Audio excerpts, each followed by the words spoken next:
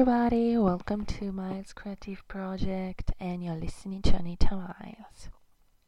In this episode I'd like to talk about the commemoration day in memory of the victims of Holocaust. Holocaust literally means sacrifice, in which the victims were burnt alive. It's also called Shoah, and both terms are used to indicate the persecution and Jewish slaughter, the most known genocide of history.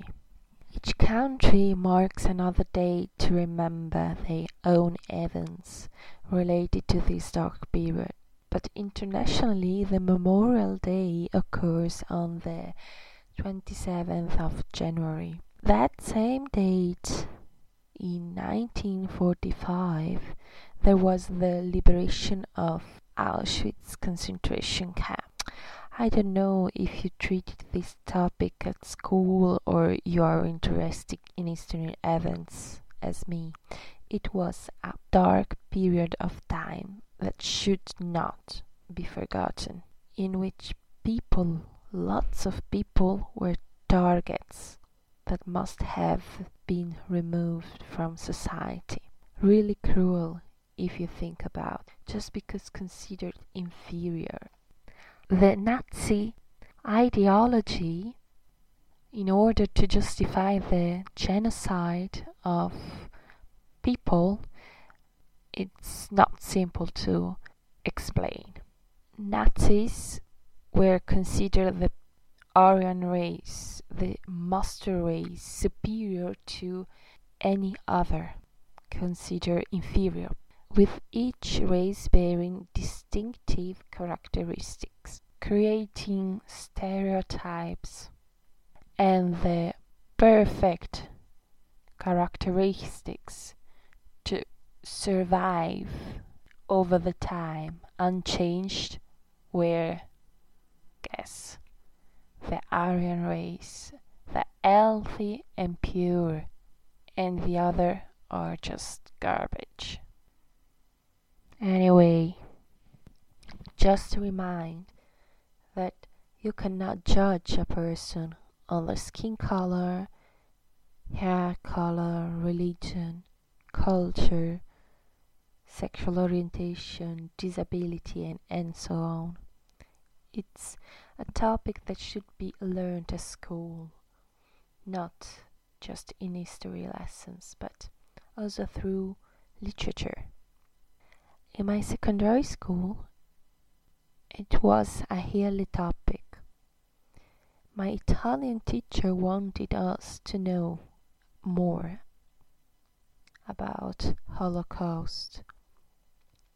He spent yearly during the last week of January words about this topic and always relating the facts with some literature advices. I can stay hours to talk about this dark period of history, but if you're really interested, just Google. Be curious to learn from history, because as human beings we should not repeat the same mistakes.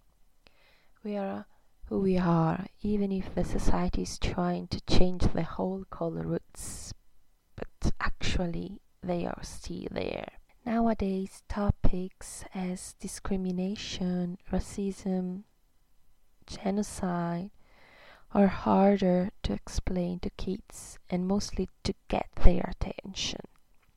Sometimes novels can teach better than a history lessons at school. Novels should be promoted if there is no time to discuss about these themes. Just read about survivors that wrote books about their experience, or fictional ones. I can make a list, as I did once in a post on my website, instillcreativitymiles.live. But I can give some advices.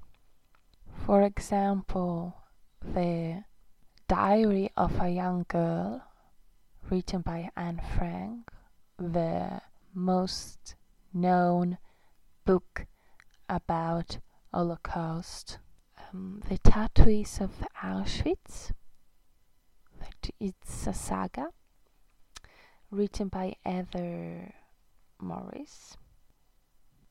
The Boy in the Striped Pajamas, written by John Boyle, that recently, last year, wrote another book that I started to read, but unfinished, called All the Broken Places. Another book is The White Rose, written by Inge Scholl, which tells the story of Hans and Sophie Scholl, who in 1942 led a small underground organization to oppose the Nazi Party. Or The Book of Lost Names, written by Christine Armel.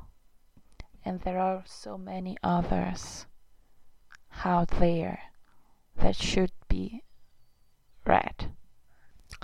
The most recent finished book about Holocaust that I read is the one written by Edith Eger, a psychologist that tells about her life as a survivor. Time doesn't heal. It's what you do with time. Healing is possible when we choose to take responsibility, when we choose to take risks, and finally, when we choose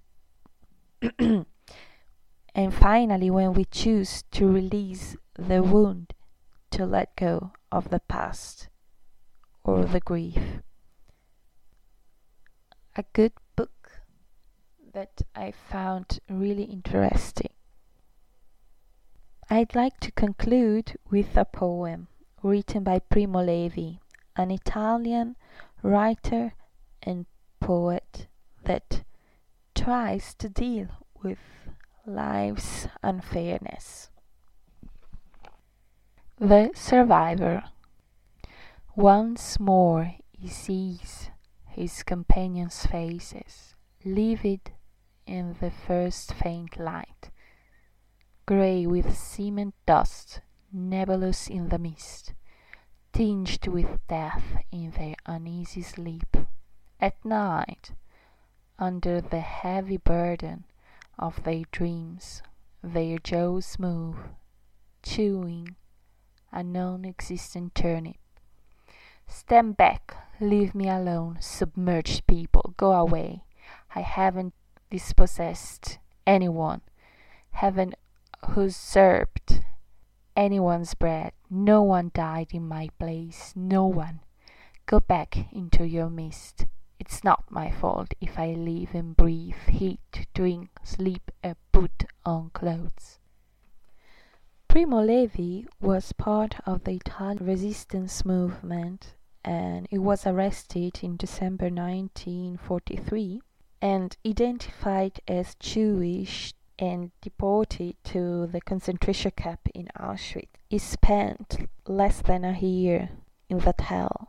This powerful and heart-wrenching poem describes his guilty feeling after surviving. This poem is a haunting image of faces from the past, reminding him about what he has experienced, that indelible pain made of abuse and violence. And this traumatic experience was the start point of his literature career.